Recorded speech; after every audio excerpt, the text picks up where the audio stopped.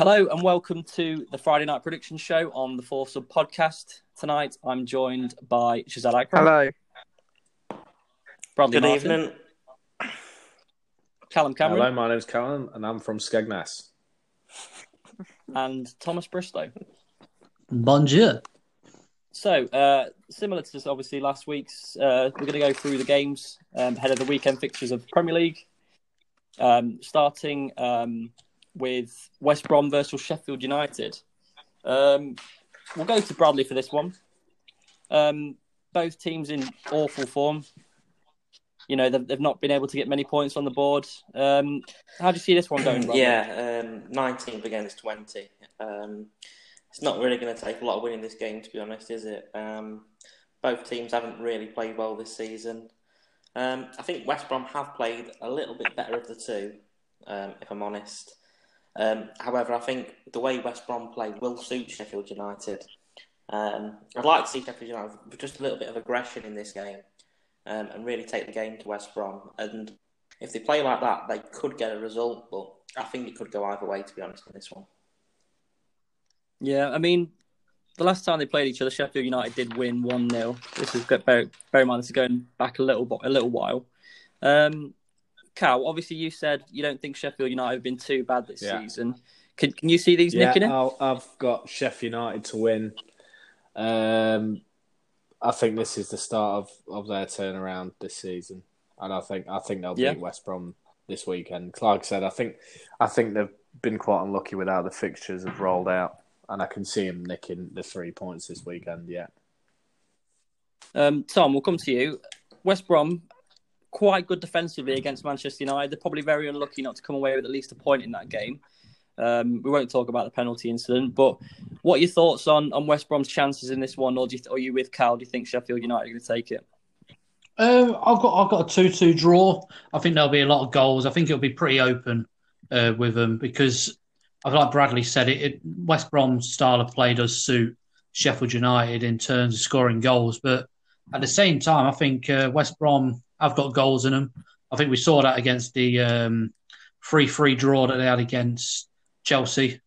Should have won that. They were, just bad defensively. They're both struggling, let's be honest. And I think I've got it down as a draw, but whoever wins this game is just going to be the massive, massive boost that they need to kind of kickstart their season finally. And if Sheffield United don't win this, or if they lose it, perhaps, I think it could be big trouble for them. Yeah. Before we move on, Shazad, any key players you think that could be the difference makers in this fixture, or do you think it's like the lad said that it could be a draw? Really? I have it down as a draw, and I think unlike Bristol, I think it'll be quite a low-scoring game because both sides have really struggled, I think, to score goals and have any creative player in their team. If I had to pick a team to win over one or the other, I'd go Sheffield United. But I think it'll be a low-scoring draw. And in terms of players to pick out, I really struggle to pick out anyone who might change the game, which probably explains why they are where they are in the table. Yeah. I think I agree with you on that one. I don't think there's any huge players for either of those teams that can kind of grab the game by the scruff of the neck and grind out a result. So I think it could be a draw as well. It'd be interesting to see, like Cal said, if Sheffield United can manage to get a win, maybe Ollie McBurney turns up, scores a couple goals. That'd be good for his confidence going into the rest of the league. But yeah, I think we'll move on from that one. Moving on to the next fixture, we'll go to Leicester Fulham. Leicester coming off the back of the 3-0 loss to Liverpool. Obviously, it was a big result for Liverpool in terms of trying to go back and win the title back-to-back seasons. It's obviously when you're beating the top of the league, it's always good for confidence. And obviously they had the defensive frailties, but still managed to win despite losing in the Champions League. We'll go to Cal. What are your thoughts on this one? Is this an easy win for Leicester, or do you think Fulham have got a chance Fulham, here? no hope. I think it'll be a few goals to nil for Leicester. Good team. They need to bounce back after the result at Anfield, where they didn't play too well, to be honest with you.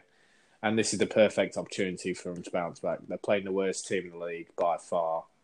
I can't see anything but a comfortable Leicester win. Yeah, we'll go to Shuz. Obviously, in one of the previous podcasts, we've said Vardy seems to be this timeless kind of player. Very ageless. He's 33 now, but he's still got the pace and he's still got the goal scoring ability. Can you see him scoring in this match? He better bloody score, because I've got him as captain in my fantasy team, and I'll be pissed off if he doesn't. But yeah, no, it's a game that's set up for him, isn't it? Fulham's defence is all over the place, and I think he should be looking at least a brace.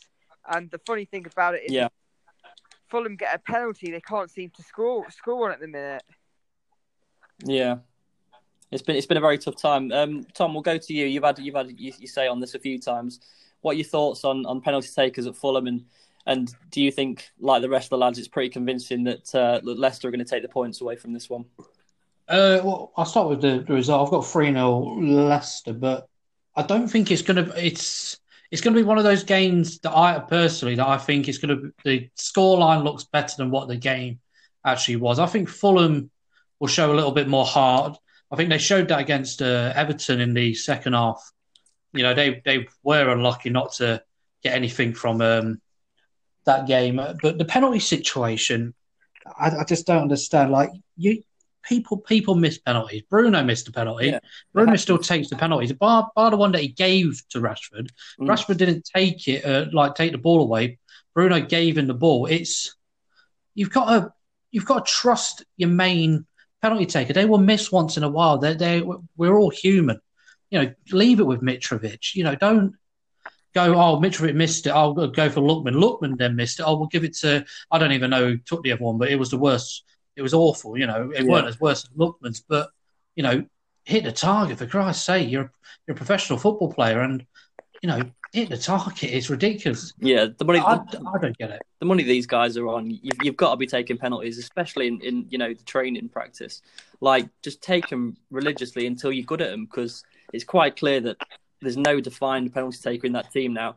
I think personally they should just stick with one player. If he misses the next two, just keep going with him, because I think the way that they change the player every single time it's not instilling any confidence in the team as a whole. Because you need to trust your penalty taker. Like United fans, we trust Bruno, and like you said, he's missed them, but thankfully, he scores the next. With United, they're going to get 3 or 4 penalties in a game, so it's all right. Well, that's it. It's Penchester United. We do have a few. We take them, and thankfully they let us retake a few of them as well. Any more thoughts on this one, Brad? Have you got any thoughts on this fixture? Yeah, on paper it should be straightforward. I think Cal said, and he's completely right, Fulham are the weakest side in the Premier League. The only one thing I'd be concerned about was Leicester was involved Thursday night in Europa League away in Portugal. Yeah, they didn't. I know Vardy didn't start in that game, but it wasn't a much changed squad. Just hoping they recover from that, but I think it should be straightforward for Leicester in this. Nice. Okay, so we'll move forward on to the next fixture. We'll go with West Ham versus Villa. Villa seem to be doing well against the better sides this season. Obviously, we'll start with Tom on this one. West Ham seem to be classing themselves as one of these better teams this year. They've been in good results, a lot of good results this season. What do you think for this one, Tom? I just think we've got to carry on the way that we're playing. Got to grind out wins. We're not against Wolves and Leicester. We made it look comfortable. But the likes against Fulham and Sheffield United, we grinded out a 1-0 win in both games. I've got a 2-0 win against Villa. The only reason I'm thinking is that if we can cancel out Jack Grealish getting involved in the game at all, I'm done and dusted in that game. It showed it in the last game last season against West Ham, final game 1-1. Grealish scored the winner. He played very well in that game. West Ham were awful. But it's a different season, and it seems like we're a different team, even though we've only brought in one new player in Kufau, who's been absolutely fantastic. He's kind of gone under the radar a bit. Nobody's really spoke much about him. He's been absolutely solid. He gets in and out of each box. He's fantastic. But with Villa, I think you're right. They do well against the big teams, struggle against the little teams. But is that because of Jack Grealish, or are they just getting figured out, or are they getting a bit too complacent when they come up against the little teams, thinking they've just come off of a big win against your likes of Liverpool, your likes of Arsenal, and then going over to Brighton and losing 2-1 and at home as well. For me, not a comfortable win. I think it'll be a tough match for West Ham, but I think we can grab another 3 points and move closer to those European places. Yeah, I think you're right there. I think it's going to be a tough game for either side. I think correct me if I'm wrong. Aston Villa are down on Ross Barkley. I think he's injured at the moment. Who did seem to be having like a good partnership in that midfield with Grealish. But I think, like we said, like if Grealish turns up, it could literally go their way. We'll go to Cal. What are your thoughts on this one? Can you see it going West Ham's way? I can see it going West Ham's way. I can see it going Villa's way. I think this is the hardest game to predict this weekend. Two teams who are on fire in the Premier League. They've both had really good seasons so far. I just can't split them. I think they're both solid teams. I think it's going to be a ball draw. I can see it being a 0-0. I really can. I think it's got draw written all over it. I think Villa are a good team. West Ham are a good team, and they're both having really good seasons. I've got this one down as a draw. I really can't split between them. Yeah, I mean it's going to be a tough game for both teams. I think that's quite obvious. Any thoughts on this before we move on, guys? It's a difficult game to call, this one, isn't it? 7th against 8th. It could go either way, this one. But yeah, it wouldn't surprise me if it's a goalless draw, to be honest. Yeah. Shuz, can you see a clean sheet for your former keeper, Martinez? Yeah, I think I'm actually looking forward to this game because I think there'll be a few goals.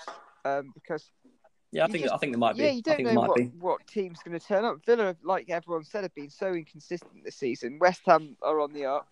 I think it might be a draw, but I think there's goals in that game. Yeah, I agree. I think there's going to be a few goals. If you like to see Watkins and your Grealish's turn up for Villa, there's going to be goals. And like for West Ham, if Antonio and if Rice has a good performance, they might be putting Rice on man marking on Grealish. We'll see what happens, but I think there is a few goals in that one.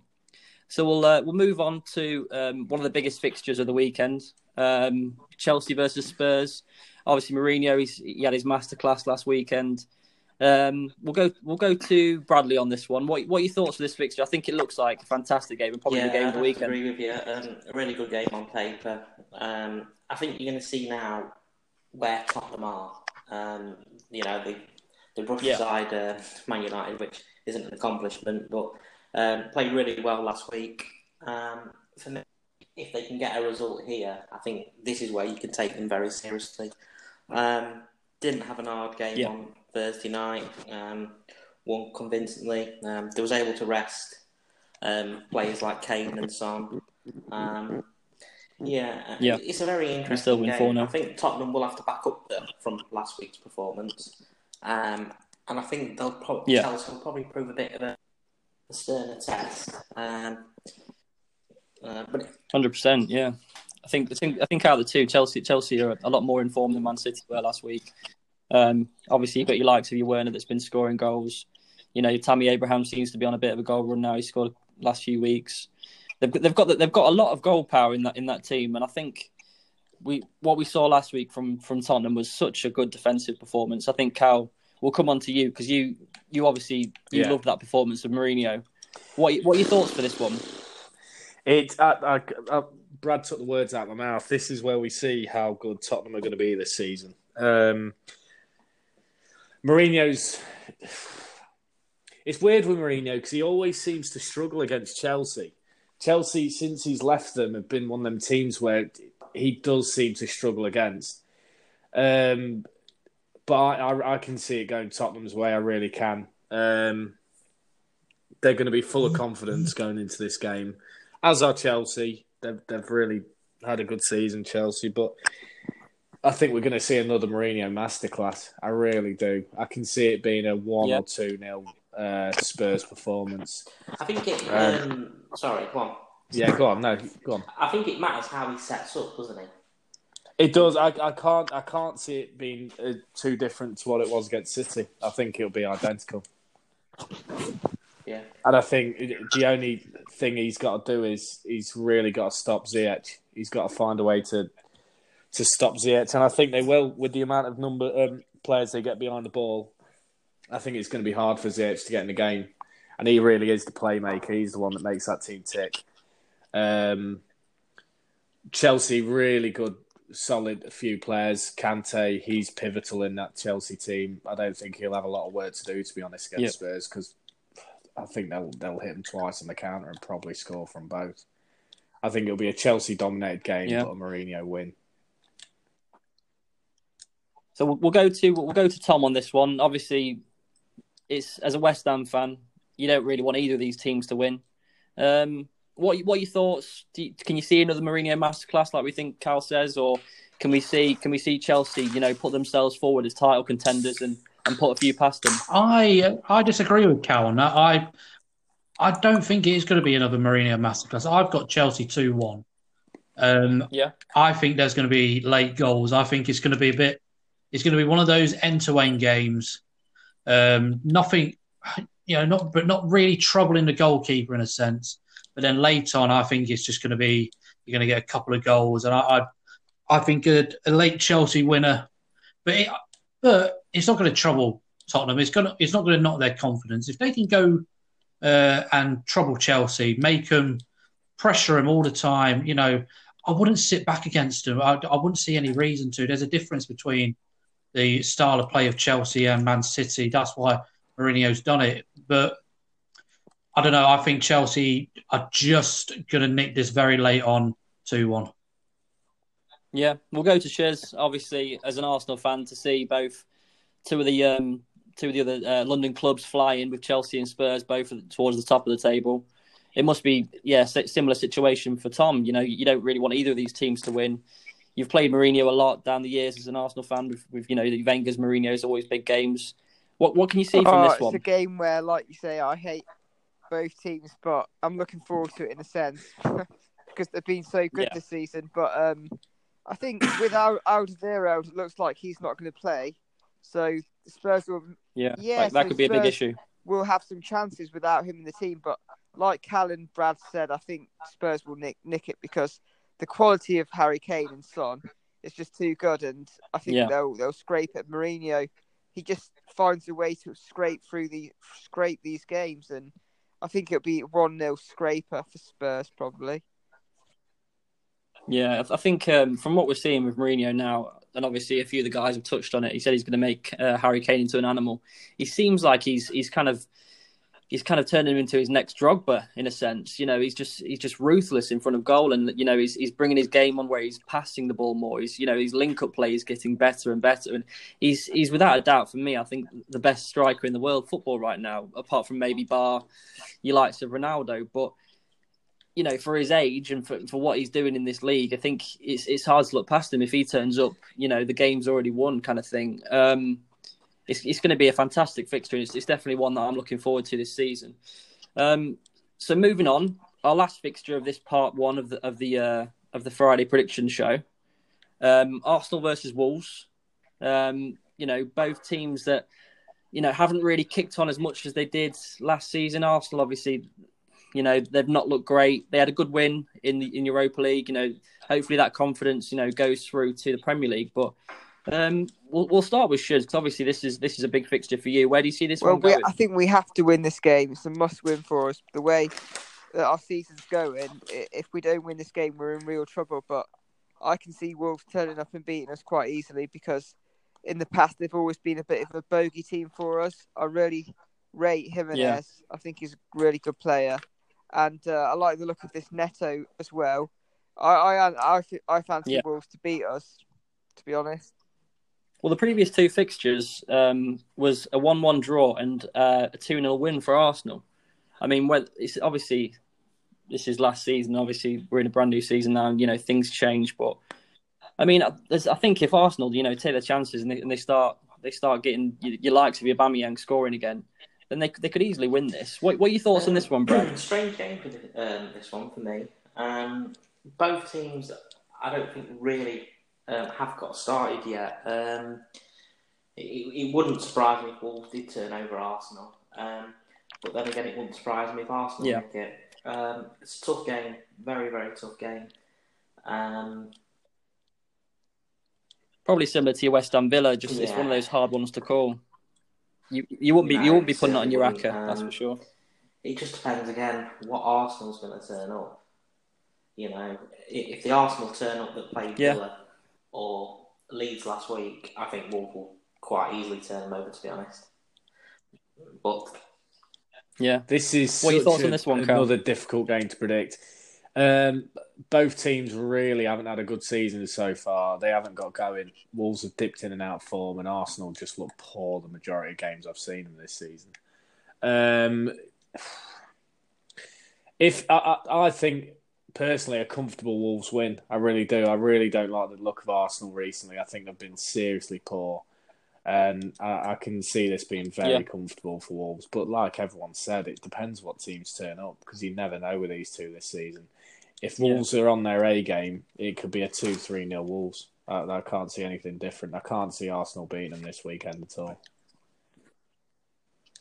Yeah, it's a strange one. I mean, it's like Shuz mentioned in one of the previous episodes. Once Arsenal got the win against Man United, they thought maybe that was the turning point in their season, and they were going to start kicking on from there. But it just hasn't seemed to happen in the league. Like we said, they got a result in Europa, but you know obviously it's a different competition. You're playing teams of a lot lower level. The Premier League is so strong all across the board, apart from your likes of maybe Fulham and that, and a few other teams. The games against so far this season, Villa and Leeds, they were absolutely shocking. Very poor. I'd like to see us go to a 4-4-2, to be honest, because it worked in the Europa game against Mould, and Kieran Tierney just cannot play centre back in the back three. So why not go 4-4-2? Not at all. No, he's very vulnerable in that position. I don't know why they keep playing him there. Yeah. It's a bit of an odd one. Do you know, some people like Cal, I don't think they rate Tierney, but I think, I don't know, he's shown glimpses of what he can do. As a left back and as a wing back, but not as a left back three. Yeah, not as a left centre back or a centre back. He hasn't got that physique or that build to dominate that role, and he's going to get found out. Does the modern day footballer need to be able to play in them positions? Because you see so many teams now where they are playing natural fullbacks at centre half. Yeah. Managers are looking at players for them to do that and adapt their game. It's like with strikers, they start them on the wing. They've been doing it for years. Apparently a striker is now a winger. Like, it's just crazy how it works. You'd like to think that if you play one position good enough, you shouldn't have to be able to play another position. I mean, we've seen it a lot with Kyle Walker. He's played a lot of right centre back for England, and I think occasionally for Man City. And Luke Shaw's done it a few times for United. He's played left centre back. It's a strange one. I think if you're a fullback, you're a fullback. You shouldn't have to. Play centre back. He is, back, isn't he? Well, he's been having a great season. He's better as a centre back than a left back. But that's what I'm saying. Shouldn't Tierney start adapting his game for a centre half role? I don't see any reason why he can't. That can't be his main role. I know it's difficult. It is very difficult to go from being a pacey left back to being just standing your ground. So standing your ground on like a centre back front and not being able to use your electric pace to kind of fear the wingers on the opposite team. I think he'll adapt to it in given time, but at the same time, Shiz is right. What harm is it going to do to go back to a 4-4-2 just until you can get a bit of form going? Yeah, even until January when you need to sign. But Arsenal really need to sign some players. I mean, your defence is abysmal. Absolutely abysmal. Well, on them signings then, Shiz, I mean, what are your thoughts on Gabriel? Do you like him so far? He's had an all right start. Nothing too exciting, but what I don't really understand, I don't think he's injured Saliba. Why not give Saliba a game? I know he's young, but he had a really good season last season out on loan. Give him a go. He's supposed to be the next leader, the next sort of Tony Adams in the mould type defender, and I'd like to see him be given a chance. It's a bit of a strange one that he's playing Tierney over him. Maybe Arteta's trying to he doesn't want to throw him into the deep end in a sense. It's a bit of a strange one. I just think that maybe I don't know. Is 4-4-2 dead in the modern game, or is there a place for it still? I think there is a place for it. I think there is a place for it still. If you've got two pacey strikers that can come back like the likes of Aubameyang that can cover the wing if needed and get back. And I think there's still a place for 4-4-2. I'm not sure what you guys think. City, and you'd seen how good they were then. Certain teams still go back to the 4-4-2 because it's an unexpected formation to use. I think if you get it right, it can be a deadly formation.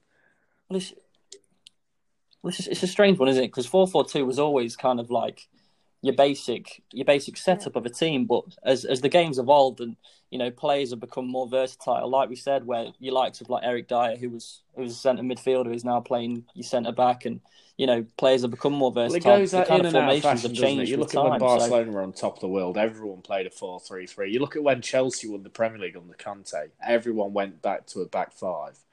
It's just what's in fashion. Yeah. So it'll change every season. I think it all depends on the players you've got and what positions they play best as well. I think, like you said with Conte's Chelsea back five, they worked with Alonso bombing down the wing. I think Victor Moses played full back that season. Had a good season. I remember that. So it's a strange one. There's in the modern game, it's more and more common to see players completely change position. I mean, one that I could remember from recent times is Valencia, who started as a right winger and moved to right back. Your likes of Ashley Young, who was left winger to left back. Off the top of my head, obviously Man United players, but it does happen with the modern player. They do change positions. It does happen. So we'll have to wait and see what happens with Arsenal. Obviously, we'll have the results show on Sunday where we'll dive into it. But if there's anything else you want to talk about before we finish this part, I'll ask the question for the. Oh, go on, bro. I was just going to ask a question for you, fellas. How serious a contender do you reckon Chelsea can be? Do they need to win on Saturday? Yeah, they need to beat Tottenham. They need to beat them. Yes. I think if they win, it could be the game that defines the season. So will it? Do you think it'll change from Spurs being title contenders to Chelsea being title contenders, or will they both still be in the running? Because if Spurs don't get a win, this is a massive game for Spurs and Mourinho because there's such a stamp to be made on the Premier League. If he can beat Chelsea away on the back of beating City at home, they're going to be in dreamland. They're missing that away win, aren't they? That big. I know they got it away at United, but I'm on about a away win at a team that are title contenders. Yeah, I mean it's one of those things, isn't it? With Spurs, like you're going to look back at their season, and if they end up losing it, you're going to look back at some of the fixtures, like your West Ham fixture where they were flying 2-0 up, and obviously Lanzini scored a screamer in the end and got it back to 2-2. Fantastic result for West Ham, and just massively, a step down for Spurs. But they've kicked on from there, and obviously that City game could be pivotal when we look back at the season. Obviously, City down in I think something like 13th or something in the season at the minute in the league, which obviously they will kick on, and I think we'll go in. Obviously, we're going to go into that fixture in the second part. You look at Spurs as well after this. They've got the North London derby, haven't they? I mean, what a game that is to come on the back off. And then they've got Palace away, big game, and then Liverpool. So they've got such a big run now. Yeah. We'll go into that when we do the monthly prediction show, which I think will be really good to dive into those fixtures for Spurs and see where they are by then. But I mean, I think it's going to be major game for the league, even though it's early on. Still, I think it could define either team. Lampard, obviously, he's a young manager taking on his old boss. That there's so much going for this fixture. Mourinho playing his old team, and it's definitely the one that I when I picked out the fixture, it was the one that I thought that's going to be the fixture to watch. Just one question, go on. Yeah, it's an interesting one. I think Chelsea need to win to send a message to to the league that they're serious title contenders. Obviously, a draw is a good result for them still, but they want to send a message. Yeah, and I think just before I go, Bristow with West Ham, do you think the seasons? Do you think this will be West Ham season to get the top 7? Like, do you think you'll be consistently good, or do you reckon it's just a bit of a fluke? So I've said about it in previous episodes that I think there's no reason why we can't finish in top 7 European places, but obviously we're not the only mid-table team that's having a good run of games. Everton, obviously Villa, as well. I would be a little bit more hyped if it was just West Ham. If the top 6 were doing as they do, and then it was West Ham that was 7th that were flying. And I don't think any West Ham fan, Villa fan, Everton fan can get carried away until, I would say, January time. December. We all know how December is. December is, a tough run of fixtures for everyone, and then January as well, including the FA Cup, especially during coronavirus. Now, we know fans are allowed back in, but only a minimum amount of fans, so it's not really going to change much. But I think it's out of these. I think it's out of Villa, West Ham, and Everton, in my opinion. Who's going to? One of them are going to kick on, are going to carry on. I think 2 are going to drop off, and I think one's just going to kick on. And I hope that on Monday that we can beat Villa and we can be that team that kicks on, because I can't see any reason why not. And this was the aim for West Ham. This was the aim. It wasn't no reason why we moved to a London stadium, to a massive stadium. We did it to get European football. And I think under Moisey, as weird as it sounds, and I think it was the last manager I thought it was going to be under, we could have a chance of doing it. So crack on, fellas.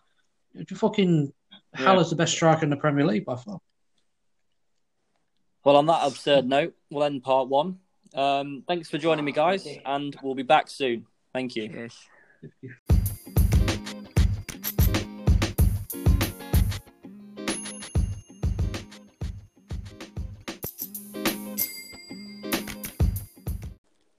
Hello and welcome to the Friday Night Prediction Show, part 2 on the 4 Sub podcast.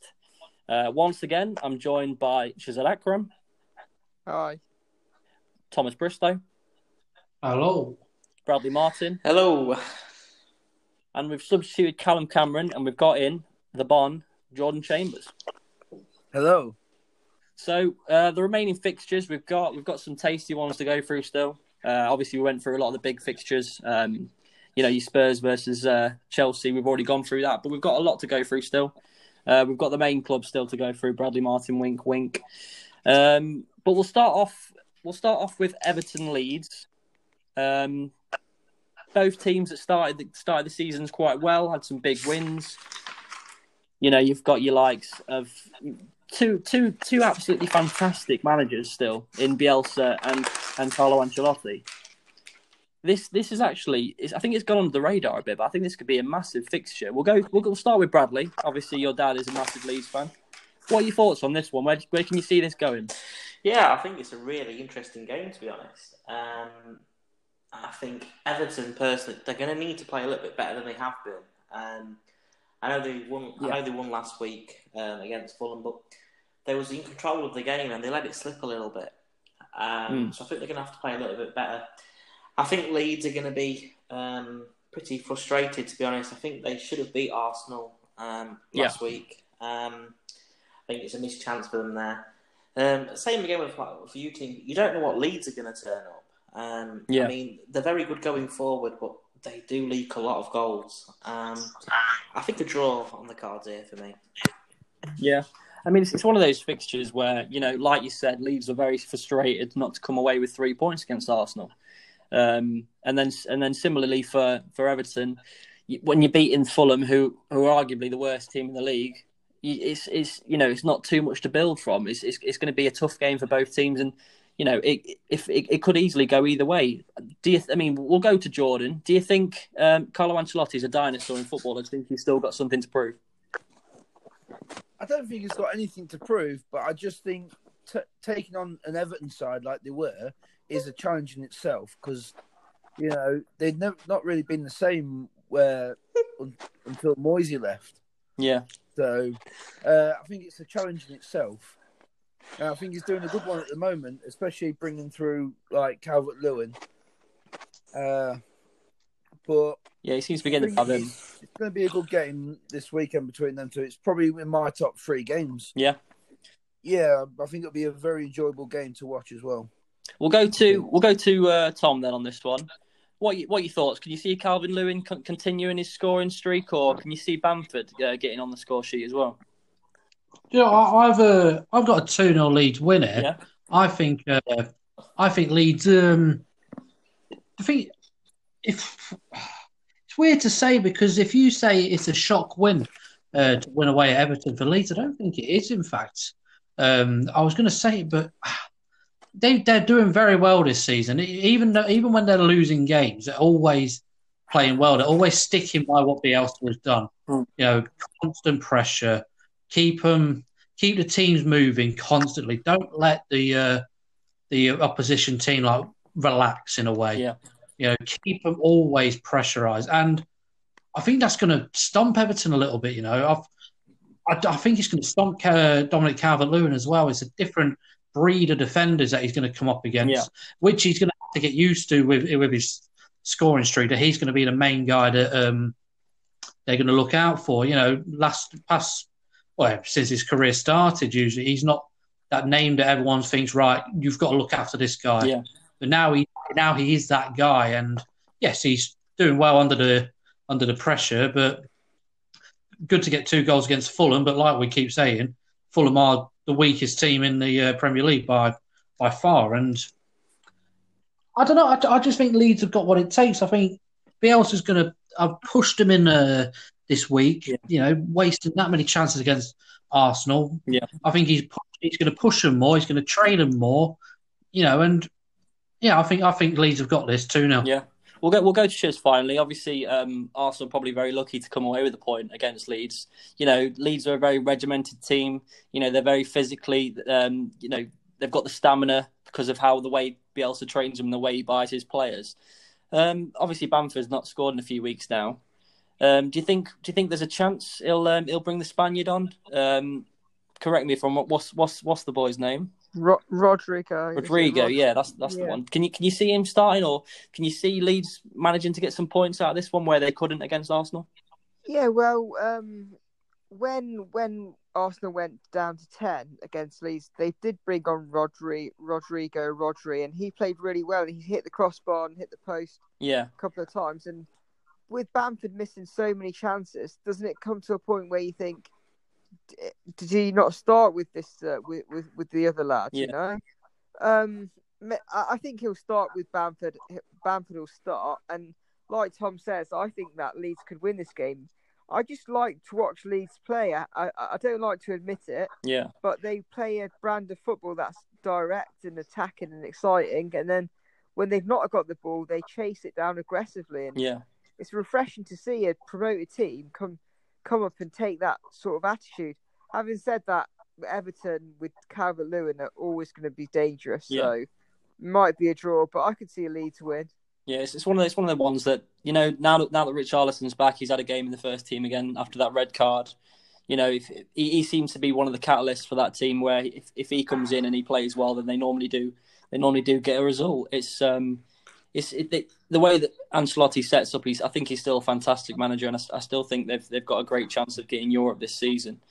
But Bielsa's an absolute incredible manager. I really think out of the top 6, he's probably the best manager, and I think he's he seems to get the best out of that Leeds team, whether or not they do what they've been doing in the Championship the last few seasons, and because he does train them so hard, they do tend to burn out. But for now, I think they've got a great chance, and I think it's going to be a fantastic game. So we'll move on to the next fixture. We've got Man City versus Burnley. We'll start with Tom on this one. Man City, obviously, coming off that loss against Spurs. Burnley have not been great this season, although they did get a win last week. What do you see for this one? Where do you see this one going? I think it's a City win. I don't think it's going to be very convincing. I don't think it's going to be as convincing as usually games of this calibre is for City at home.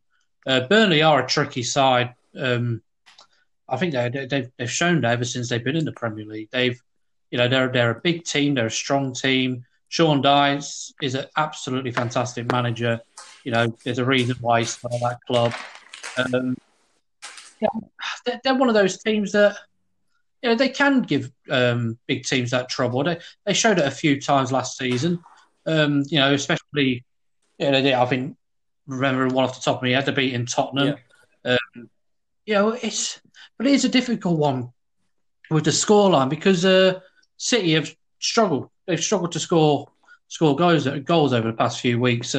Midweek they only managed to get a 1-0 win against a very weakened Olympiacos team.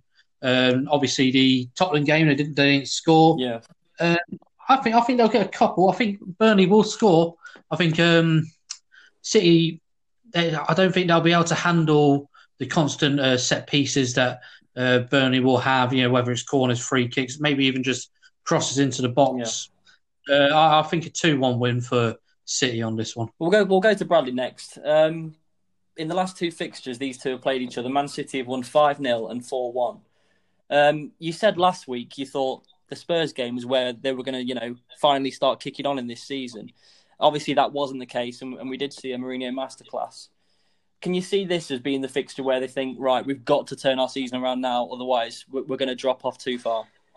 For me, I think this is the game where they've surely got to kick on and do something.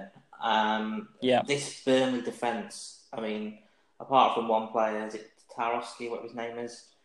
James Tarkowski. They offer nothing at the back. No. Surely this is it. They should be netting 4, 5, 6 past this defence. You just don't know how Pep's going to set up anymore. One minute he favours Foden and Sterling, the next he switches to Mahrez and Torres. I think you're going to see a game, to be honest, and I think City will play a bit more direct, and I think they'll brush these aside, to be honest. Yeah. Well, we'll go to Jordan. Where do you see the goals coming from then in this City team, Jordan?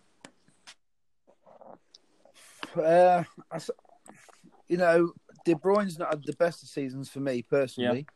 Yeah. He's shone in a couple of games, but you want him to try and do it every game. I'd like to see a performance from him and probably a goal or two. I think the goals can come from Sterling. Obviously, he's got him in the bag, and I know he likes to score against Burnley as well. I think I'm with Brad on this one, though. I think quite comfortably a Man City win. 3-0. Okay. So we'll end with Shiz on this one. Like I said, the boys have said, like Jordan's just said, obviously Kevin De Bruyne's not been as consistent as he is. Do we not give him enough credit as Kevin De Bruyne being so consistent for so long that when he does have a bad game, it's more noticeable? Yeah, I think you're spot on. I love Kevin De Bruyne. I've always thought he's a good player, and having seen him destroy us live on multiple occasions, we don't give him the credit that he deserves, because his A game is fantastic, but even his B game is pretty decent. And I think, like Brad and Chambers say, I think this should be a walkover for Man City. And if they want to get serious and turn the season around, it has to be, really, because they'd normally beat these sorts of teams 4 or 5-0 every day. Yeah, it does seem to be one of the teams where they do score a lot of goals. As I've said, 9 goals in the last 2 fixtures against Burnley. So you can from looking in the past, looking forward, you'd like to think there's going to be some goals in this game for Man City, and it's going to be a tough task for Burnley. So we'll move on from that one. The next one is Palace versus Newcastle. Both teams that they've had a few good games this season, but then they've had quite a lot of dodgy ones as well. I think we've mentioned it previously. Zaha seems to be the player that, if Palace are going to play well, it's going to come through him. We'll start with Tom on this one. Where do you see this one going? I think this is going to be a draw. I just think Palace, I think, as you've said it bang on, Zaha is Crystal Palace. He is an unbelievable talent, and I can't see Palace doing anything creative up top without him. You know, he isn't a defender. You can't call how Palace play in defence without Zaha, but up front especially, he makes everything tick perfectly. So it's going to be a struggle on that point. Newcastle, I've said it before, I think they're the most inconsistent team in the Premier League. You know, they're a big ground. They've got a big ground. They've got a great fan base. Just can't seem to get the right players in. You know, Callum Wilson looks like he can be. And in other games, he looks like he doesn't even want to be there half the time. It's a bit of a weird one. I've got a draw on this one. I don't see anything more than a draw, or maybe even even a Newcastle late winner. You know, like I said, inconsistent. You don't know which. I think we said it for multiple teams tonight. You don't know what Newcastle team was going to turn up. Yeah, we'll go to Brad. It's a weird one, isn't it? Like Tom's kind of mentioned, you know, if Wilson does turn up, then you know he's got goals in him. We've seen that for a few good seasons now at Bournemouth. He's one of those players that if he can stay fit, he's normally amongst the goals. Do you see a result here for Newcastle, or do you think if Palace can get Zaha fit, then it could go either way? Yeah, it depends on the update on Zaha, doesn't it? I've got a feeling this could be a really, really long, boring game. They don't seem to be a very good away side, do they, Newcastle? No. I think they struggled, was it this year, getting past Newport County away. They just don't seem to be able to play away from home. And yeah, it's a strange one. Palace, you know, going on to this one-man team theme, I just think all their play just runs through Zaha. So, I mean, if he doesn't play, you could be here sat in for a 0-0. Very boring game for me. Yeah. Well, Shers, any thoughts on this one? Yeah, like the lads have all said, it looks like a boring 0-0 game if Zaha doesn't play because he's the creative player who can win the game. But I'd like to talk about Alan St. Maximin for a bit because I thought he really came through well last season, and I've been really disappointed this season. He hasn't really done anything at all, and I don't know what's happening because he could be the Zaha that Newcastle need. So hopefully he turns it around and we see a bit more flair because he's a brilliant player to watch. He's an entertaining player. He can beat a man. He's tricky with his feet. He's got pace. And I really hope he gets back on track because I like to watch him play. But yeah, he's been very disappointing this season. Can I just say something about St. Maximin? Which, I agree with Shiz. Last year, I thought he came on quite well. What I find different between him and Zaha, because they are quite similar players in the sense of their gameplay is flair, getting past their opponent with skill. If he has one or two attempts at a player and he couldn't get past him, he strops. He strops and he doesn't want the ball back. If he gets fouled a couple of times, he strops and he doesn't want the ball. And that used to be what Zaha was when he used to be when he first came into the scene. If he was getting fouled, you're going to get fouled if you're a flair player because you're mocking the opponent, and that's part of the game. He needs to learn that every skill that he does isn't going to come off. He needs to learn that Newcastle side isn't a top team, and he isn't the best player there. He needs to realise that those Newcastle fans, you make one mistake, they will be on your back for a long time until you make it up to them. But I just think that when he tries too much and it doesn't come off, he strops, and then he stops doing what he's doing, and that's his game. Whereas Zaha's matured, hasn't he? He's added to his game. If he loses the ball, it doesn't matter. He's more about the team winning.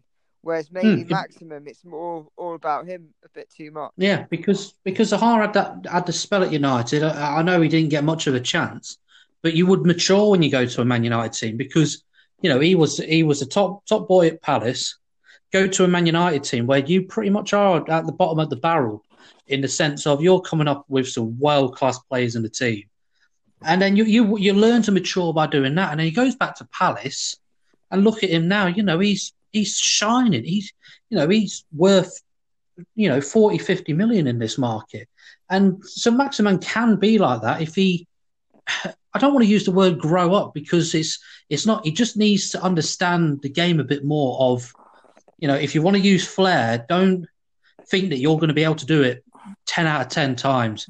You're going to have about 4 or 5 times in a game where the player's going to read you, and you just got to get on with it and keep going out. And don't go on a strop and just lose your game altogether. There's a quite interesting stat here. It says, in 47 Premier League games under Steve Bruce has only won one game when St. Maximum has not started the match. That's a great stat. It kind of says it all, doesn't it? Mm. He seems to be very much like Zaharis for Palace, one of the catalysts in that team. If he plays well, then Newcastle tend to win. It's an interesting point though, and I think you bang on, Tom, when you say his head kind of drops whereas there isn't really those big players in that team that sometimes it's better to be not your main player, because obviously that comes with such a burden. You're always expected so much of.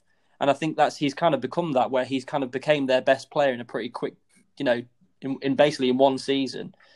And obviously that's what we saw last season. Obviously that you were speaking about, Shiz, where you said he does seem like he's got flair, and he's got a goal, and he's got assist, and he's got skills, and he's obviously got bags of pace. Well, I'll put this question to all of you. Can you see him getting that big move? Can you see him being a Newcastle in 2 years' time, or do you think is down points like his attitude maybe?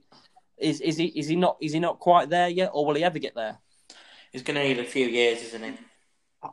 Yeah. I tell you, I will predict where he'll be in 2 years. I will say PSG. Yeah? You think he'll be back in the French? Yeah, I will say he'll be back in the French division. French player, they'll love him there regardless. I think if when Neymar leaves, when Mbappe leaves, Di Maria leaves, they need that new injection of pace and skill. What Neymar is like, what Mbappe is like, what Di Maria is like.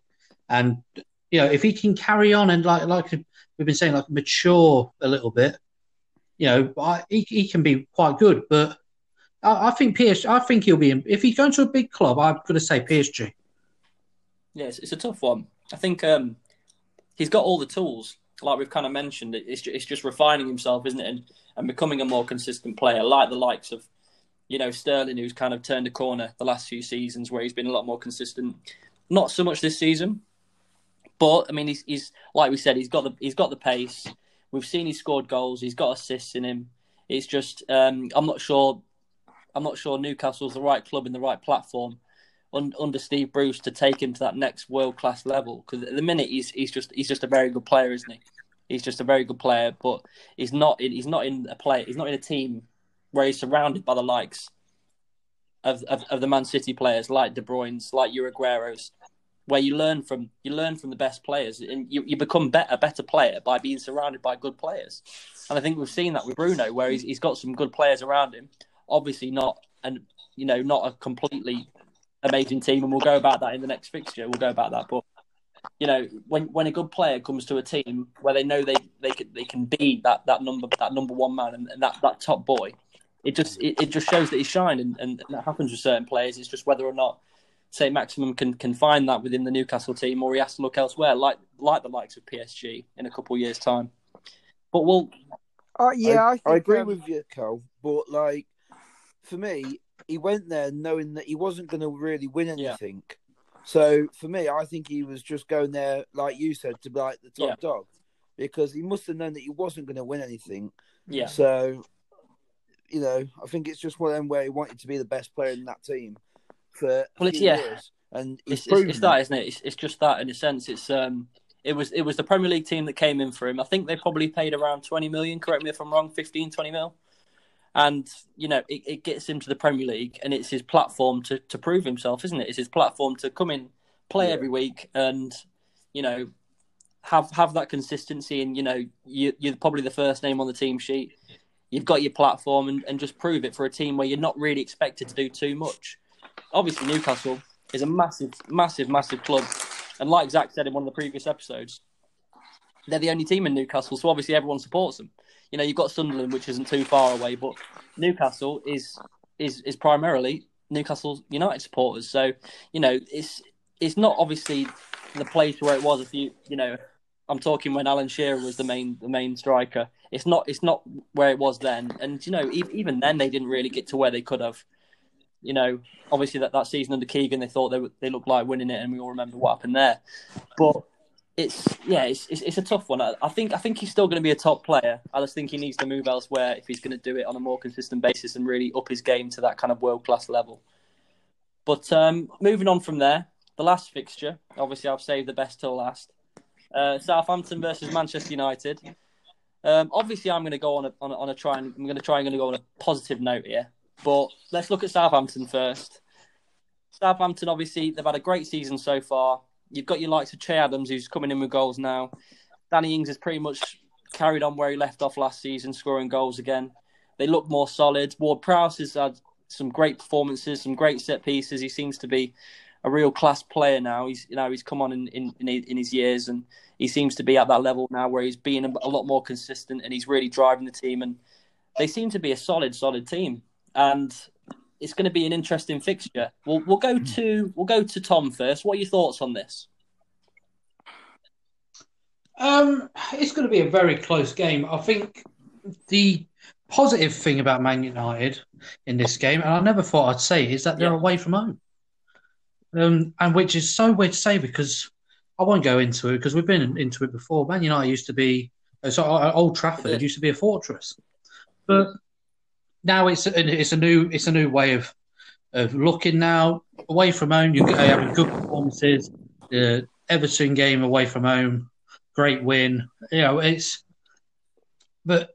it's a difficult Southampton side. I can see Man United winning it. I can't see him winning it by a lot. I've got 2-1 for this game, but it all depends on Bruno. And I think that is what it has been like for the majority of the season, and he hasn't let anyone down really. You can't, if Man United have a bad game, no one can pin the blame on him because the amount of good games that he's had for United, the amount of games that he has, I wouldn't say saved, but has, got the team, the morale of that team in game, absolutely fantastic, and I think it was absolute class at what he did in midweek for Rashford. 2-0 up, get a penalty. He's a penalty taker. Have a chance for your hat-trick son in the Champions League. Very rare that happens. And he goes and gives it to Rashi. I think that's absolutely fantastic. Get his confidence back up. Get him back in the goals. And that's the reason he did it. Get Rashi back in the goals. And that's a leader. That's captaincy right there for me. I didn't think he was captain worthy, personally. I thought Man United should stick with Maguire for a bit of confidence. But seeing that and seeing the way that he is on the pitch, give him it. No offence to Maguire, he will be he can be a good leader of defenders, but as a leader of a team, I think Bruno can do that slot absolutely perfectly. You just got to be careful about set pieces. We've already mentioned Ward-Prowse, unbelievable talent. Surprise, maybe he's not got a sniff in the England side, but but the England side is getting very good lately. It's quite difficult to get in there. I think we all know that with Wan-Bissaka. So I think Man United have got this, and this could be the game where they push on and start, climbing up that ladder of the league. And, they've still got that game in hand that everyone kind of keeps forgetting about, really. We're not too far off top four if we win that game in hand. Exactly. So we'll see. We'll see what happens. Yeah. Before we go to Brad, I'm going to save that just before I start speaking about him. We'll go to Jordan. What are your thoughts? Because obviously you don't like Man United, but you've got to try and be biased. Try and be unbiased. No. It's going to be a good game, I think. But for me, not being biased at all, I just looking at the teams. I've took Southampton 2-1. I think they'll pip them. I think they've got the goals in them, and they are a good team, as you said, at home as well, Southampton. But you've got to look at Man U's away record as well. That's been pretty decent. But for me, I just think Southampton will pip them this time. But as you said, you've got Bruno, you've got your Ward-Prowse and stuff like that. There's players there that can change games, and it's going to be interesting to see on that game. But for me, I've gone 2-1. I'll keep it short and sweet, just for the Brad. So before we go to Bradley, we'll go to Shuz. Like I said, there's a lot of match winners in both sides. I think with your likes of your Ings, your Ward-Prowse from set pieces. Obviously, Bruno has been a fantastic player for us since the day he signed. I can't think of many bad results we've had. Many bad performances he's had in the United shirt. What do you think for this game? Last year, the result was 1-1. Dan James scored. I can't remember who scored for Southampton, but it ended as a draw. Where do you see this one going? I think I agree with Chambers on this one because Southampton have really surprised me this season, and it was really nice to see Walcott score a goal last week, and he said he felt like a kid again, and I've always liked Walcott, and I really hope that he can score more goals at Southampton, because he's just a nice guy, and he didn't really get a break in his career, and hopefully he can show everyone the potential that he did have. But going back to the game, I think Chambers is right, and I think Southampton will fancy United. Fernandes is a brilliant player. He's a leader, like Tom said, but one player isn't good enough to carry a team across the line. And Southampton with Ward-Prowse with those deliveries, that's going to be dangerous. And Che Adams and Ings and now Theo Walcott's on form. I can see Southampton win 2-1. Yeah, so it's one of those things. I think, like you said, Walcott. I think he'll look back and I think he'll be happy with his career. He's won a lot of things, but I think there was always that next level he could have taken to himself. Do you know what I mean? When he had like the hat trick for England, and he's his 17-year-old kid that moves to Arsenal. And I think he's past that now. I think he's not going to reach that level anymore, but at least liked him to have a happy ending to his career. I think that's why it's the fairy tale ending, going back to where he started out and hopefully proving himself and proving why they brought him through the ranks and where he got to, and he's had a fantastic career, and he's what is he, like 33 now, 32, 33? I don't think he's that old. I'm not sure, but I think he just seems that old because he's been around for so long. I think didn't he go to the 2006 World Cup in 31? He's 31. So if you look at the likes of Zlatan, then who knows how long he could go for. It's obviously it's different when you're a winger. And obviously, pace is one of those key factors that if you lose a couple yards of pace, you're not the same player. And he was always rapid. He always had bags of pace, and he did prove at times. His finishing was fantastic. Whether or not taking that number 14 number at Arsenal was more of a burden than a blessing. It's who to say really on his career. He did win a lot of things, but then again, he could have done more. He could have done more in an England shirt. It's a tough one, but like you said, we could have our own episode. We could. It'd be an interesting one as well, because I think a lot of people kind of dismissed him as going from wonder kid, and then just there was never that next step. But he did achieve a lot in his career. We'll go to Bradley then. We'll leave the Walcott thing for another time. What are your thoughts? Obviously, we scraped past West Brom, who had a very poor season by all accounts. We were lucky not to give a penalty away and then run up the other side of the pitch and get one last week. It wasn't a convincing win in any sense of the word. Where can you see this one going, Brad, with the form that Southampton have showed this season? Mate, I'm actually going to be quite positive this week. I'm only negative because I just want to see Man United playing attractive football.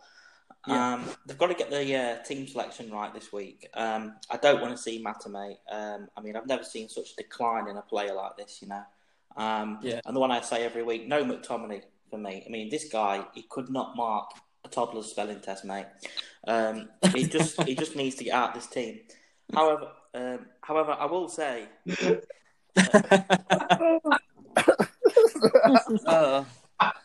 we all there? I love this podcast. Yeah, we're here still. I'm just going to touch on Southampton, though, mate. Okay. They play really attractive football. 7 games unbeaten so far. And they played really, really nice football through lockdown, didn't they? I think Man United, I don't think they can afford to draw this game. No. I think it's a bit of a must-win game for them. But I don't want them to sit deep because, Southampton, really attacking. On the plus side for me, there's no Danny Ings and Nathan Redmond. Yeah, Redmond's had a good few seasons. I think he's one of those ones that goes under the radar. Yeah. He kind of reminded me of a bit of Walcott. When he come through the ranks of Birmingham, I thought maybe he's going to push on and get the big move, but he never did. But he's still a fantastic player. Yeah, he's a really good player. And like I say, no Danny Ings is quite important for me. I think Martial's place is in a bit of a doubt at the minute as well. I think him and Pogba, you don't really know who to start. And I can't believe I'm going to say this, but for me, you've got to start Cavani in this. I would probably go with the same team that won 4-1 in midweek. But I mean, obviously, I want them to start Cavani. You just give him a chance. But the name that has to go on this team selection is Van der Beek. 100%. I was about to say it. If you didn't say it, then I was going to say it's got to be Van der Beek. He was fantastic in midweek, wasn't he? He was. I mean, I know we're Bruno FC. One chance. United, but. This guy, he can play anywhere. I think, if you put Fred in there, this guy can control that midfield with him, and he could, give yourself something extra. But I'm quite looking forward to this game. I'm quite upbeat about this one. It's a weird one, isn't it? Because as a Man United fan, you look at that game midweek, and like you said, the opposition weren't world class. No, but. That being said, the way that we played in the first half is how you want Man United to play. We came out fighting, and we put them under pressure early, and we scored some goals. I mean, obviously the first Bruno goal was fantastic. Yeah, and we don't. Go on. We don't seem to play quite bad at St Mary's, do we? We seem to play quite well. Yes, I think there's been a bit. Sorry, I think there's some sound issues going on here. Apologies for that. Sorry, could you say that again, Brad? Yeah, I was just saying, United, they never seem to play bad football at St Mary. They always seem to play quite well at Southampton. Like I say, I think if Ollie gets the team right and he doesn't mess it up, he doesn't be, as I say, Ollie going to freestyle. I think we're going to be all right. I do. Yeah. I think it's like you said. It's you'd like to think if we were just going into this game based on our last game in the league, you'd be worried. I think we do play better when we have a striker, and my thoughts on Cavani. I think he should be starting. Like I said, I think if he gets a run of games, he will be in the goals. But yeah, the first name on that team sheet, it's got to be Donny van der Beek. He's proved himself in that role. He's known as being a number 10 for Ajax, and he's proved over the last few seasons. Even the season before last, where he was pivotal in that team that got Ajax to the semi-finals, and they were very unlucky not to get to the final because of a late surge from Spurs and Lucas Moura. I mean, he is a fantastic player, and I think he looks like he literally can play anywhere. I think. Looking back, I think 40 million looks like a snip, because if Bruno's not there, then he can play number 10, and if he needs to, he can play next to Fred, and he can play that holding midfield role, but still move forward. Put them balls in behind, and win the ball, pass it short, pass it long. He seems like he's got every tool in his arsenal to be a fantastic player for many years. And I'm really excited by the prospect of him. I can't lie. He's out of our midfielders in the last few years. He's one of the most I'm most excited about. Obviously, Bruno seems to be like something else, like something from a different planet. He's got the goals, set pieces. He's got long range goals, short range goals. He can head a ball. That header against Everton was fantastic, and I think that goes a little bit under the radar. He's not known as a header of the ball, but he seems to have every single tool that is needed to be a top world class player. And I feel very lucky that we've got him in our side, because he's came to our rescue on several occasions. Many occasions he's came to our rescue, and he was pivotal in why we finished third last season. And I really hope we can kick on, because we've not been great this season at home, but away we seem to be doing all right. Like the Newcastle result was fantastic, and we've had a few other good results. But then the home form has just been poor. So I think if we can take a point away, I won't be really happy. But I think in the season we're having, you probably take a point away. But I think we might be able to nick it. Yeah, it's just how it's set up, isn't it? They can't keep relying on Bruno though. We can't just keep relying on individual brilliance. We can't be Bruno FC. Do you know what I mean? Yeah. But I'm going to agree with you. This time, start Cavani and let's see what happens. Take a risk. Yeah. He seems like a proper centre forward, and I know we've in one of the previous podcasts we've had our say on him to a very large extent, where half the podcast was just talking about Cavani. Obviously, that never meant to happen, but when you've got people who are passionate about the game and passionate about the club, and doing things that you want them to do, and maybe maybe I'm an optimist. I think I try to see the best in players. I still think Cavani's got a lot to offer, even at 33. I still think I think he's a fantastic player, and I really hope that he proves you lot wrong. But with being a Man United fan, Brad, I'm sure if Cavani starts bagging goals week after week, you're not going to be too sad. Oh no, I'll hold my hands up. Do you know what I mean? Just a quick one as well, and all for the lads. I don't know what's going on with Martial at the minute, but just a little thing. He went away a little bit, went off form when Lukaku was playing through the middle. He then lost his form when Rashford took up that position. Now Cavani's looks like he's going to be stepping through there. Looking like he's going to stay. Is he a player that doesn't like competition for me? I don't see what is going on with this player. It's a strange one because, like you said, like when he's the main man up top, he seems to be a fantastic world class player at times with his his movement and how he can play. I think Brad's just dropped off, but yeah, he's a fantastic player, Martial, and it's a tough one because I think like Brad said, if when he does have competition, it does seem to be one of those things where like. He always drops off, like you said with Lukaku. Will the same thing happen with Cavani? Is yet to be seen. I think it was a big moment when they took the number 9 shirt away from him, gave him number 11. I think that was a big confidence. Well, not a confidence boost, but like a deterrent on his game, and he seemed to drop off massively when they took that number away from him. Obviously, maybe that's a mental thing, and I think confidence and the mental side of the game is something that's not really touched on much, but. When a player gets a number taken off him, it's never going to be a good thing for a young lad. And I think the way we played against in the Champions League, I think Cavani's got to start because we look like a better team when he's in our side. Yeah, you have to give him a chance, don't you? I do agree with you on that one. Yeah. See, for me, I think Martial before Rashford came up the ranks, and he was just that youngster. Obviously, Martial was the top player at that club, or near enough. Sure. But then, obviously, since like Rashford and all that's come into the fold more, and obviously becoming the player that he is now, I think Rashford's surpassed him already. So, and he doesn't want to. I don't think he wants to try or anything. I think he knows he'll get a game, but he doesn't really start many games, does he? And I just think that he was a good player, but then. Everyone's come up and he's just not even bothered trying he's to compete. He's got a bad attitude, hasn't he, at the end of the day? Yeah, I think he does, yeah. But that attitude can change under the right manager. And this ain't a dig at Ollie, by the way. It's probably the previous manager. Who brought him in? Martial? Who brought him to the club? I think it was Louis van Gaal. Yeah, brought Martial. See, I didn't rate him as a manager.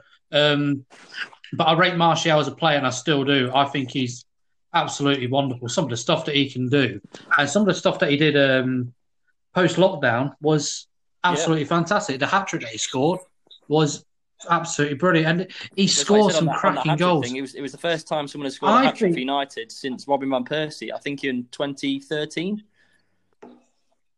Which is for a Man United team, that's unbelievable. You're going to get hat tricks every season. You'd like with how we have been for many seasons. You like your Van Nistelrooys, your Rooney's, your Ronaldos. We've always had players who can score a hat trick. So it was an odd one. It had been so long. I think you are right. There is no coincidence that when you bring in a a known centre forward. He doesn't like the competition because I think you can see he doesn't like going out wide. I think he likes it down the middle. And when, Lukaku, for me personally, I don't know why he got rid of him. I thought he was absolutely fantastic. But you move on from that. You've got Cavani in. Like we've said, we've all had our differences. Yeah. He can easily prove us wrong.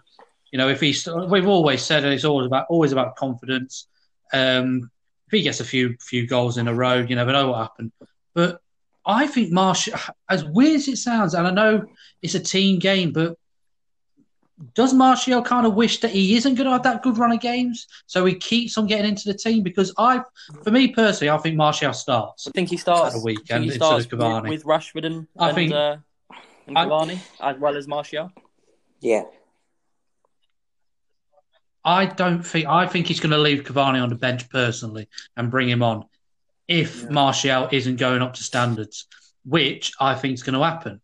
And I think it's going to be sooner rather than later that it is going to be not only Champions League, but Premier League that Cavani does finally start. And, Rashford's going to have his confidence now. He got his goal in midweek. Should Martial have asked to have took it, because he probably needs it more than Rashi, because he's not been that bad, Rashi, this season. He had a great game against Newcastle. I don't know much about Man United this season, but I can't think of one game where Martial was stood out and gone, here I am. Why have you brought Cavani in? Well, I'm your centre forward. Well, you say that with the and that's the issue with him. The ball to Rashford. You've got to look at the Leipzig game where I think Rashford did the same for Martial to get him back on the score sheet, because Martial scored the penalty where Rashford was on a hat trick, very similar to Bruno, but gave the ball to Martial and let him score. And obviously Rashford, we know, ended up scoring a hat trick in that game anyway. Yes, it's a difficult one.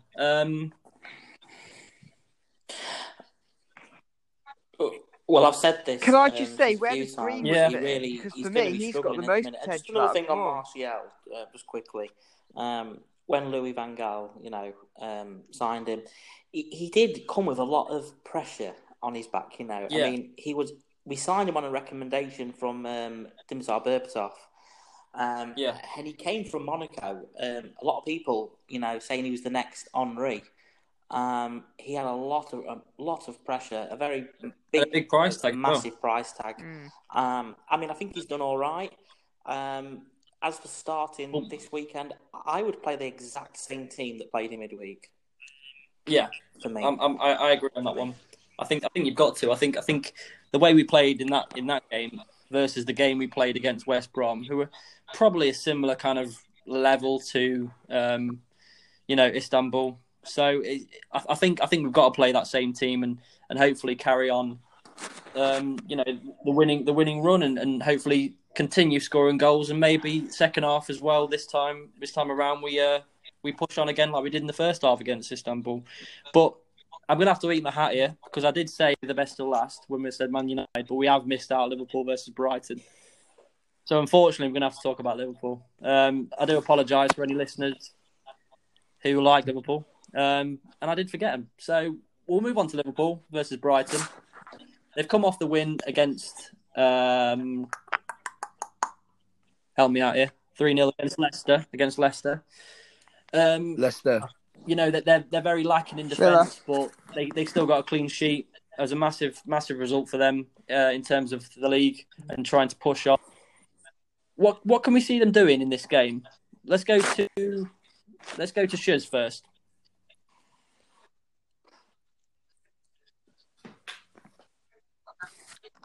Well, it's a funny game, isn't it? Because Brighton obviously beat Villa recently, and then Villa thrashed Liverpool 7-2.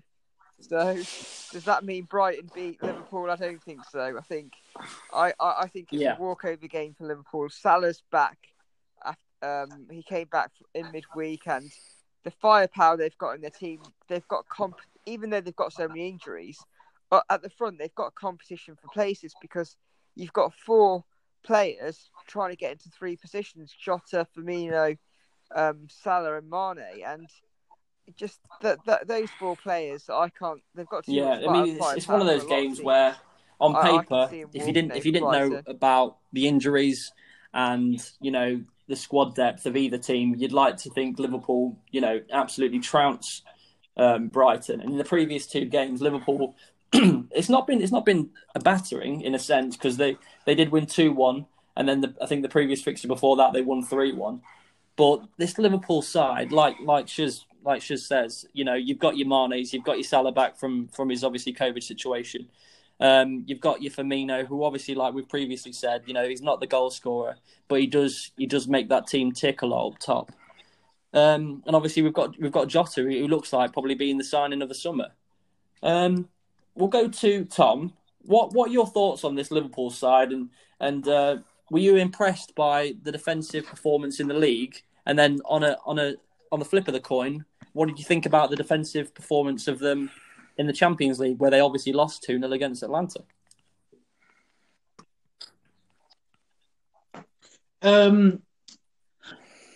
It's a weird one, isn't it? They're not really struggling in the league, are they, with their defending?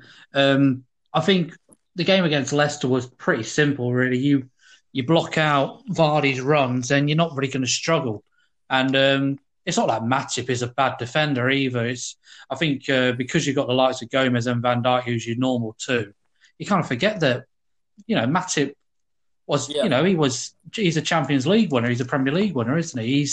He is a good defender, and he's just been put in the firing line, really, because he's the experienced centre-back who has to pair up against a young youth. Sitting in defence next to him. Yeah, pretty much, yeah. And if he makes a mistake, it's on his head kind of type thing. But they got caught out against Atalanta. I didn't say that they would lose against Atalanta. I said it would be a lot tougher. I didn't think they would lose 2-0, but it was a different side. They didn't have Trent or Robertson playing, but I can't see him. I can't see any trouble against Brighton. They are Brighton. Now came off a very good win against Villa, but I don't know. Brighton are a weird team, really, aren't they? You don't really look at that team and think, wow, that guy, that they're going to do good. Adam Lallana, I don't think he's going to do. He hasn't really done much since he's been there. He's had a few bits and bobs. I think he went off injured as well, so I don't know if he's going to be playing against Liverpool.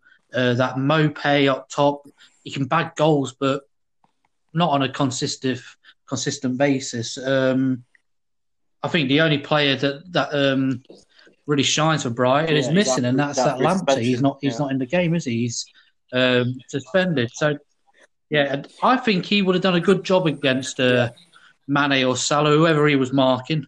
But now, whoever they've got to bring in, it's just going to be too much of a struggle. I think Liverpool will cruise this, and they won't. It's going to be another game for them where they won't really have to worry about how their defence works out. I think when you come up against an informed team, that's when we'll see how good go to Jordan on this one. Defence actually is. We know that the likes of Liverpool have got fantastic world-class players. They're probably the best team in the world right now.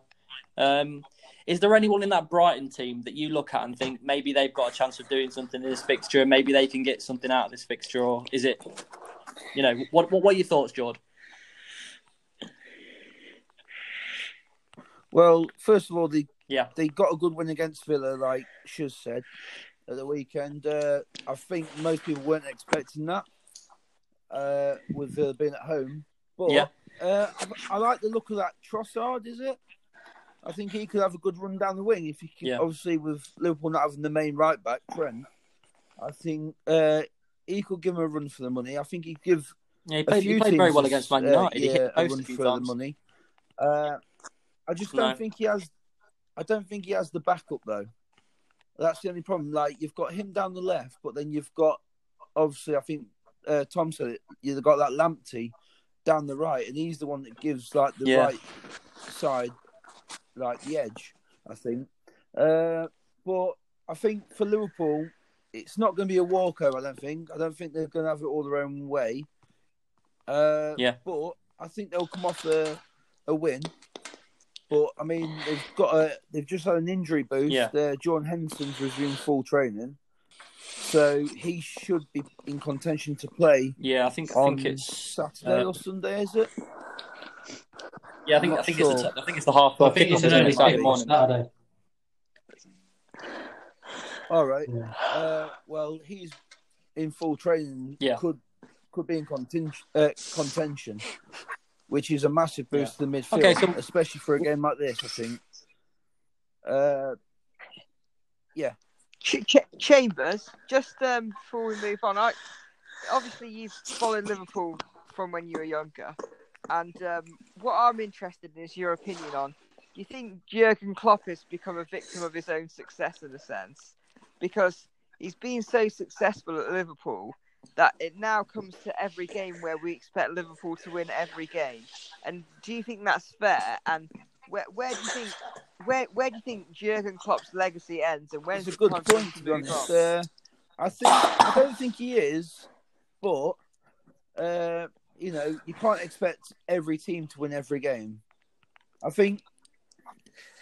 But do you not think with Liverpool's success, yeah, like when we were growing up, Liverpool were there or thereabouts, but not quite there. But now, Champions League, Premier League, now I think people do, to win but I every mean, game? anything can happen in the Premier League. Like it showed this year that Villa can beat anyone. It shows that teams can beat other teams. But it's a weird one, I think, because you got to look at it like back in the day as well when we were kids. Like it was the same thing with Manchester United. You expect them to win every single game that they played, and they kept it on for years and years. Obviously, I think Jurgen Klopp, maybe a couple of years' time, he's probably done everything. I think what he's trying to say, though, Bon, is he doing good enough, though? Yeah. Is he? Yeah, do you think he's doing well? Interesting. What, for Liverpool? Yeah, he is, yeah. And he's a manager like Arteta and stuff where he's bringing the youngsters through and he's giving them games as well. Obviously, at the minute, he's got no choice but to. But I think he's doing well. Like, obviously, you can't, he's won the Premier League, he's won the Champions League, he's won the Club World Cup. Yeah, I think you're right on that one. I think when they look back in his legacy, I think Klopp will go down as one of Liverpool's best managers just because of how long they did go without a title. Especially the Premier League. First Premier League title they've ever won was last season. So it shows how long they went. Obviously, before they had the dominance in the 80s and the 70s. They were a very good side, but for a lot of years they were never really up there. Obviously, they had the likes of the Champions League win in 2005, and they did have some big wins, but as a team they were never really good enough to win the title. And obviously, we all remember the Slippy G moment where they thought they might have it, and obviously Demba Ba goes on to score. But that's all in the past now. So we'll move on to Bradley finally. What are your thoughts on this fixture? Can you see him scoring 5 or 6 past them, or do you think it'll be like some of the lads have mentioned? It's a weird one, and maybe Brighton will pull out all the stops to try and deny the likes of Salah and Mane and Jota and Firmino, and maybe they'll maybe get a point out of it, or do you think it's domination by Liverpool? Yeah, I mean I think Liverpool will have to turn up to get the 3 points here. I mean, Brighton, they do set up quite well. They are quite hard to break down at times. But I don't know what the team news is going to be like for Liverpool at the minute. I mean, I don't know who's missing. That's the thing, you never know. You never know with Liverpool that they've got so many holes in that team at the minute, but they still seem to be getting the results. Obviously, they didn't in the Champions League, and that was a bit of an odd result, really, given the score in the away fixture at Atlanta. But I think I can't look past the Liverpool win here, if I'm honest. It's one of those ones where you think if even one of those front 3 or front 4 turn up, then the game's already won, isn't it? Yeah.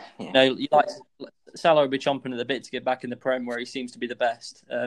That's where he seems to be his best competition in terms of goals, and there's going to be penalties. There's penalties in nearly every single game, and he rarely misses one. So I think Salah on the score sheet for this game. Any final thoughts before we go to the bookies' corner? Anyone? I'm just good. Haller's probably the best. Course, I'm just going to throw it in because obviously I know not all of us support Steady on. Premier League teams. I know one of us does support a Championship side. Chambers, your thoughts on Rotherham this week?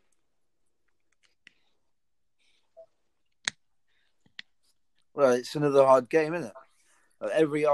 Every week is a hard game for Rotherham, especially being one of the relegation favourites, if you like, for other people. Bournemouth at home. Possibly the hardest fixture in the Championship right now, Bournemouth, isn't it? Or two. You've got them. You've got Norwich. Obviously, we've played Norwich, but I'm not going to be harsh on my own team, but I think Bournemouth will probably win like 3-0, 3-1. I think we'll stay up, Chambers. They're such a good side attacking wise. You can't. I personally, the way we've started, if we can keep it going and we get a few more wins under. Well, looking at the last fixtures, you've won 1 in 5. Brad, yeah. What difference? No, seriously. What I think you need to bring Adam Lafondra back, if I'm honest. Adam Lafondra. I think I've always said it. We just need to sign players in the transfer windows, but we need to try and get like Championship experienced players. I know what you need. Even if they're like a 32-year-old, but it's the finances there they to can do hold that. a midfield up. That's good enough for me. Go on then. I know exactly who Rotherham need. You just said that. I thought Adam Lafondra. Adam Lafondra. I just think we need a Championship goal scorer as well that can make things out of nothing. The thing is, we lack. As a Rotherham, as a Rotherham, how do you kind of sign that player? Because with everyone that goes to a Championship side now, they're going to be looking at someone that's going to at least get playoffs, and I think you'll struggle for that. Obviously, right now, Cal won't want to hear it. But you're sitting in 19th, and Nottingham Forest sitting in 20th. So as far as the podcast goes, you're currently winning in terms of the Championship. There is a long way to go, and obviously in the form chart, you're looking at Forest have got 2 wins out of 5, and Rotherham have got 1 win out of 5, losing the remaining 4 games. It's going to be tough for them, but I think you might stay up. But on that note, we'll go to the bookies corner and we'll see what the tips for this week are. Bradley? Yeah, hello everyone, and a really bad week last week. Both Manchester clubs just not turning up at all. And Arsenal, a very, very low-key performance, wasn't it? But we did get the Everton one right. So I hope if you've backed it in singles, you've made a little bit of money, but we didn't do very well on the accumulator side. But we'll kick it off this week. The place to go is Manchester City, to be fair. I think Burnley very poor defensively. And I don't think Man City will have any problems in netting a few past them this week. You can't really back Man City to win the game. They're really, really short odds and it offers no value. But I like Man City to score over 2.5 goals in this game, and you can get that best priced with a lot of bookmakers at even money. Sticking with the Manchester theme, Man United trip to Southampton. I think they played not too bad in midweek, and I think the way to go in this game is if they just attack and press Southampton. I think we'll see a few goals in this game. You can't really trust Man United at the minute, so it'll be bit of a mistake really to back them to win the game. But I can see them scoring a few goals in this one, so I like over 1.5 goals for Man United in this. Another game that I also like is the Fulham-Leicester game. Fulham very, very poor defensively. A team for me that's already down in the league.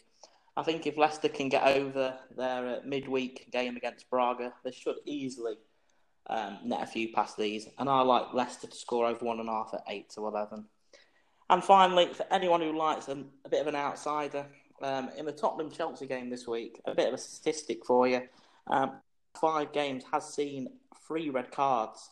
And who can forget last season's Son VAR? Bit of a, how can you say, controversy, if you like. So I like the red card to be in this game, and that's best price 7-1. And that's it. Thank you very much. Right. Thank you very much, Bradley, once again. And thank you to Jordan, Shuz, Callum Cameron, who was on the first part, and Thomas Bristow. Once again, thank you for tuning in. This is our Friday prediction show on the Fourth Sub Podcast. Thank you. If you can follow us at all our socials at the Fourth Sub Podcast, that'll be fantastic. And we'll see you in the next episode. Thank you. Ta.